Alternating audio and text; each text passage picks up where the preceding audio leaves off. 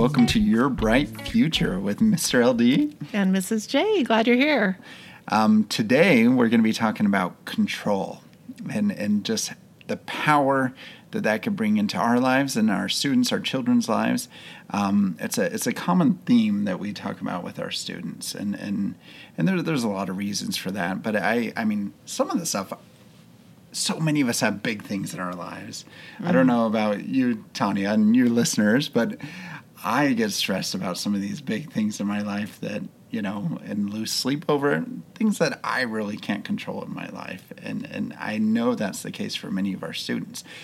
Whether that's family stuff, I mean, they get stressed about, politics that I can't imagine worrying about when I was a seventh grader. No, but we hear kids talking about politics a lot. The climate, that's one of the things you worry about. Yeah, environmental stuff and degradation and just these big kind of worldwide problems. And of course we do, because in our technological information age, we're always being bombarded with it. And it's easy to have these things on the forefront of our mind. But if you scale back and think, what can I actually control? Often, are there things you could do? Of course. But often these big things, we don't have a lot of control. But as a counselor, just working with one-on-one students, often it's the family stuff. There's students that have tough family dynamics and tough things going on in their lives. And it can be very a struggle for students to just be like, oh my gosh, all these tough things happening in my family. And as a 6th or 7th grader, often they do not have a lot of control there. Right. Can they do something? Of course, but sometimes that's very limited. And friends as well. Like that's another huge piece where kids are always wanting to come in. They want to control their friends, or they want to have control over what other people say or do. Mm-hmm. And that's something that we spend a lot of time talking to them. We can't control what they do. You can only control what you do. And so we just wanted to dive in a little bit deeper and maybe share some good ideas about how we can teach this concept of control in our kids' lives. Yeah, and I think this is honestly like a guiding philosophy in my life for my own happiness and everything. And one way, there's a couple different ways I love to explain it or tackle it for myself and for students. But one is just talking about that life can be difficult, right? We all have pain. Every one of us, is a human being that's lived through this existence, has had heartbreak, has had tough things, has had physical pains, emotional pains. That is inevitable. But part of it is when I love this equation. I read this in some book. I don't even remember what. But pain multiplied times resistance equals suffering. Again, pain's going to happen. We don't want it to happen, but it's going to. There's going to be, like I said, there's physical pain, sickness, tough things that happen in our life. But when we resist those pains, especially when they're inevitable, that causes us additional suffering. For example, let's say a student comes to my office, like you said, Tanya, and they're worried about their friends. There's all this drama going on with their friends, or maybe their best friend's hanging out with someone new and they're jealous and feeling hurt by that.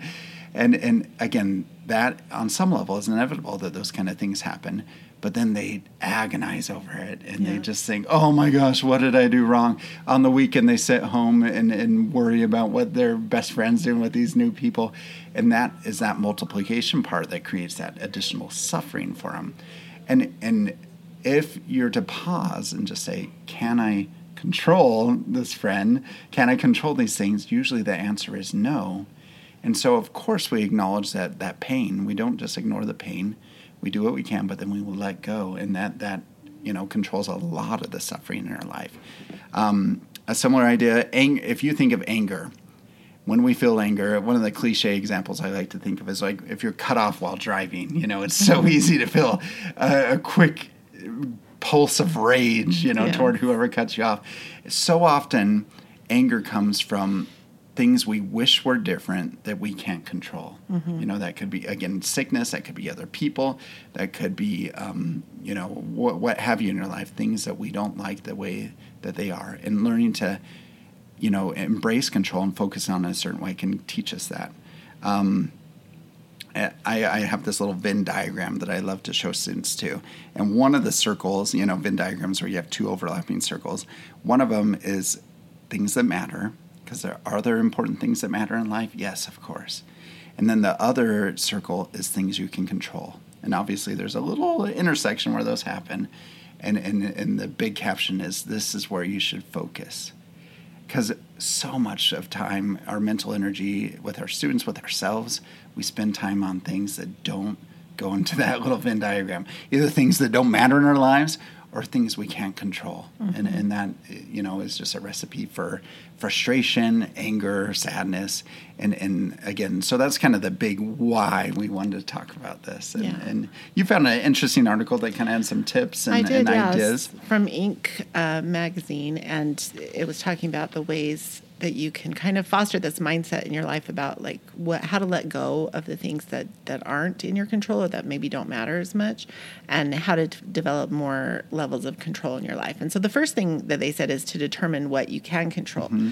And so, we do this a lot at school with the kids in our lessons. We'll talk about like what are the things that you can control. And so we kind of identify those things. Like you can control your own behaviors. You can control your own attitudes.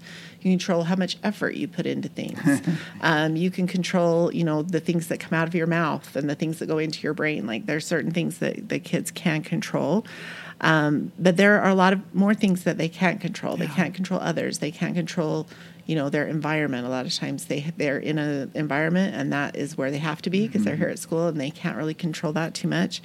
But once you identify those things that you can control, then that gives you a place, like Jared said, where you can focus your energies and your time and your effort. And so making those lists are good.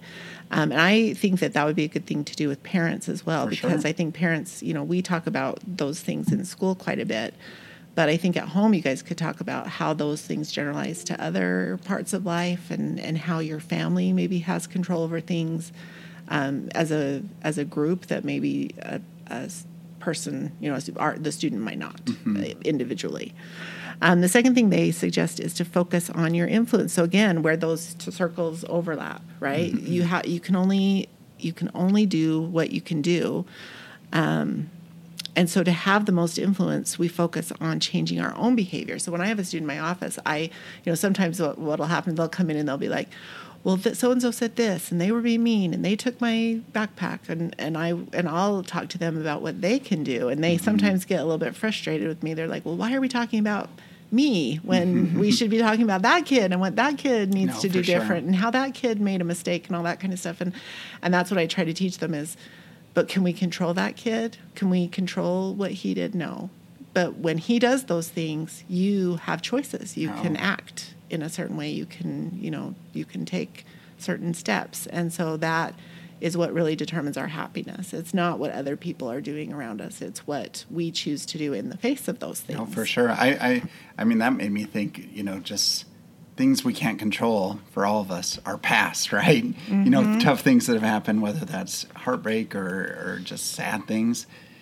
And I personally spend a lot of time, kind of reflecting and thinking about those things. But exactly what you said, learning to focus on things we can control. And honestly, I always tell students, and of course it's cliche coming from a school counselor, but school is something they can control. Yeah. Their home life, their social life might be totally out of control in their lives, tough things going on. But school is a place that they could come. They have adults who care about them. And they can control it. And obviously not all students, have the same aptitudes and abilities, but they can control what they do here at school in their classes and with their friends and those kind of things. And so I try to empower students, with that perspective as well, because it can be such a great sense of control. And that's what it's all about. I mean, the reason we want kids to have control, we all want control in some ways in our lives because that's what gives us meaning, right? Mm-hmm. And so we have to feel like we have some ability to navigate this life and affect other people, and because that's what makes us feel like we're a part of the whole. And so it's really a critical part of being resilient. It's one of the 7 C's of resilience, control. And so we really do feel like this is an important skill for kids to learn. Mm-hmm. Next on the list is identify your fears. And so really what this one is talking about is, what are you afraid of if you don't have that control? Mm-hmm. Like if something happens that's maybe outside of what you expect, Or maybe you have this perfect outcome envisioned and something doesn't turn out exactly the way you want it. Like, what are you afraid of? What might happen? And so I like the article because it talked about how, usually the worst case scenario isn't as bad as we envision. Like our brains try to prepare us for the worst case scenario because that's our brain's job, is to protect us and to help us prepare for the worst. But more often than not, it doesn't really happen that way. And when we kind of let go of some of those fears, then it opens us up for other paths and things that can happen that maybe if we controlled it so tightly and made everything happen just the way we want, then we would miss out on some of the opportunities that life brings that are kind of random or kind of, serendipitous, that aren't necessarily something that we've planned, but something that could come because we let go of those fears. Oh, I love that. And open up for our own creativity, right? When we don't obsess over those things. That's a great perspective. And so often I do this, we all do it, I'm sure, on some level, but I feel like I'm a king of catastrophizing, right? So I love, identify your fears. What are you actually afraid of? And I love my brain loves to catastrophize, thinking like, well, if this happens, then my life will be over, And usually, generally in my life, do tough things happen? Yes, of course. Is it usually that very worst case scenario? Absolutely not. And kind of putting things in perspective that way as well. Yeah, so we want kids to focus on the positive, not that stinking thinking we call it, right? Sometimes we call it that. The next step 4, differentiate between ruminating and problem solving. And so that's something we teach kids at school as well, as like this problem solving model where they can identify the problem, brainstorm some different solutions, pick one that they think will work, and then implement it and try to see if they can make a change in their lives. Ruminating, where you're just in your head because you're worrying about what might happen and you're thinking about all the different things, that's not usually helpful because you're not doing anything that's productive, right? But if you're thinking to solve a problem, or if you're thinking through those different scenarios, then that's a very different very different mental process than just ruminating and just running those worries around in your head until they kind of make you crazy. And so, so if you catch yourself doing that, ruminating rather, the advice in the article is change the channel in your brain, right? So switch over to a more productive way of thinking, where you're thinking, okay, what can I do? What can I say? Where is my influence again? Focus on the things that you actually can control, and then come up with a plan for that. Sure. And as an expert ruminator myself, there is such power in that, because my brain default loves ruminating on those kind of tough things that we all have again. But and I think evolutionarily our brains are programmed to do that, but kind of breaking that cycle and breaking out. And honestly, kind of we talked about in our last podcast on gratitude, training our brain to ruminate on the good things and really savor, I think, is a powerful, opposite word for good, is savor the good in our lives, because we all have good. When I bring students down and kind of say, you're getting stuck on this tough things, let's talk about some positive stuff in your life or about yourself. And it can be difficult to do that if you're not used to it, but that could be a powerful, I think, antidote to the ruminating. Okay, so then once you've gotten that into that problem-solving frame of mind, then what we want you to do is create a plan to deal with things that when they're hard, right? And so we've had a couple things here at school that we've kind of come up with to help kids manage their stress levels. And one of them is the selfie. So, Jared, do you want to explain what that is? See if I can remember off the top of my head. But this is an important acronym. We use it a lot, especially how we talk about screen time and tech use. But essentially, we want to remind kids with these key things, these basic things that help with happiness and with stress. But essentially, I think the first one is sunshine. No. That's the other. I think it's sleep. Sleep. Yeah. Yeah, to get good sleep. Sleep. So we get enough sleep. When many of our students do not eat healthy. Yeah. Light. That's the sunshine. Yeah, to be out in sunshine. Get out in vitamin D and just get outside in nature. Those are so important. The F is for fun. So you're doing things you enjoy, right? Especially off of screens. I is for interaction, or I say like in real life, do things with other people, get involved here at school, get in clubs, get in sports, whatever it is, but get involved, interact with people. Have real experiences. Yeah, exactly. Get involved in real life. What's the last C? I'm forgetting the last D as well. That's good of us. But anyway, it's a great little framework for kids to remember. Exercise. That's it. Knew it would come to. So exercise, yeah. So it's a great little framework for students, for all of us, to remember these are the things we should be doing every day in order to help us to deal with any kinds of stress, right? There's other ways as well. You can meditate. You can, do a hobby. You can read books. Like, you can just do things that you enjoy, and that's always a great way to help cope. And if you have unhealthy coping strategies in your life, then that's a good thing to try to eliminate as well, because a lot of us do. We deal with stress in unhealthy ways, and then that just adds to the things that are out of our control, right? Like often it can turn to addiction or things like that, and then that just is another way that we lose control in our lives. And so, want to make sure that we're dealing with things in a good, healthy way. And then I love this last one. It was develop healthy affirmations. And as I was reading this, I was like, yeah, I have a few of these myself. But one thing, two phrases that they mentioned in the article is make it happen. So whenever they catch themselves saying, like, I hope I do okay today, or I hope this turns out, or I hope everything's all right, they remind them that they're in control by saying, well, I'm going to make that happen, right? And often when kids leave my office, I'll be like, go have a good day, make it happen, you can do it, and remind kids that it's in their power, it's in their control to be able to choose if they're going to have a good day or not.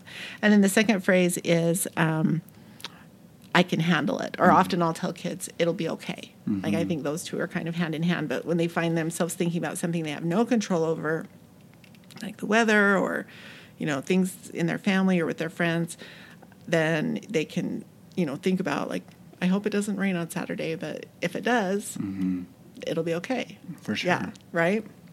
Or I can handle it. I can do this. And so those are the phrases that I think if you get in the habit of doing that, then that helps you to let go of those catastrophic predictions and the rumination and all the things we've talked about, because it can let you recognize, like, hey, that's something that right now I hope it doesn't happen, but I can't really control it. So if it does happen, it's okay. It'll be all right. We'll get through it. Totally. And history has shown that, right? Even students that have some of the toughest situations, they're still here. They're making it to school for the most part, and they're making it through these tough things. And even though their brain, again, wants to self-select some of that tough things, they can handle it, and that's good to remind them. I have two books that I wanted to kind of highlight as well that I've read that I think are really fun. There's a children's book some of you may have experienced, and my 5-year-old loves it. So it's a little young for this age, but maybe not. And many of you parents do have younger kids, but there's a whole series called What Should Danny Do? It's kind of a choose-your-own-adventure children's book, but my 5-year-old loves it, and you kind of go on these branching things where Danny goes through his day at school or on vacation or whatever, and he makes different choices in situations. And the whole underlying thing is the power to choose, and kind of focusing on control. An example, he's running late to school, and he's playing in his room, and his mom tells him to get ready. Should he go do that right now, or should he keep playing? And my son loves going through all the different branches of that and seeing how his day's going to go based on the power to choose. So I love that.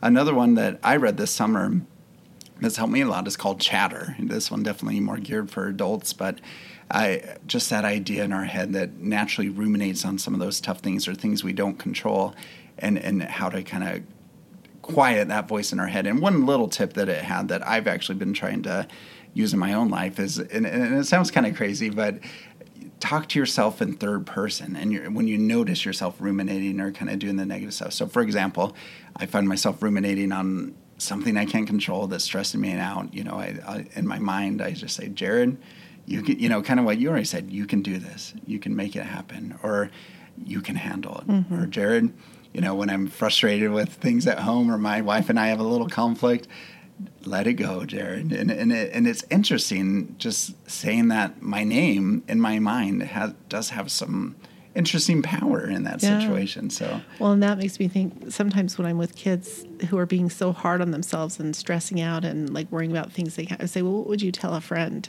in that situation? I think it's the same kind of idea. Yeah. Because often kids will give great advice to other people, but when it's themselves, they sometimes they get hung up on the things like that they can't do or that they think they can't do it, and so when I have them voice those pieces of advice that they would give a friend and then turn it to them and say, now let's see if you can follow that advice, right? It's the same kind of idea. Just like give yourself that little pep talk and say, you can do this. It's all right. And if you are too focused on things that are out of control, then help to, turn your kids' focus into those things that they can control and think about the things that they have in their power. And I think that the more that they can learn how to do that and make those good choices, then the more resilient they'll be, the better off they'll be in the long run, for sure. Yeah, definitely. And as always, we would love to hear from you if this is an important thing in your own life or with your students. And we're a team. We're always wanting to, the most important lessons in any student's life are the lessons they learn at home. And we're just fortunate enough that we get to work with your students, a few hours each day and be here as trusted adults in their lives.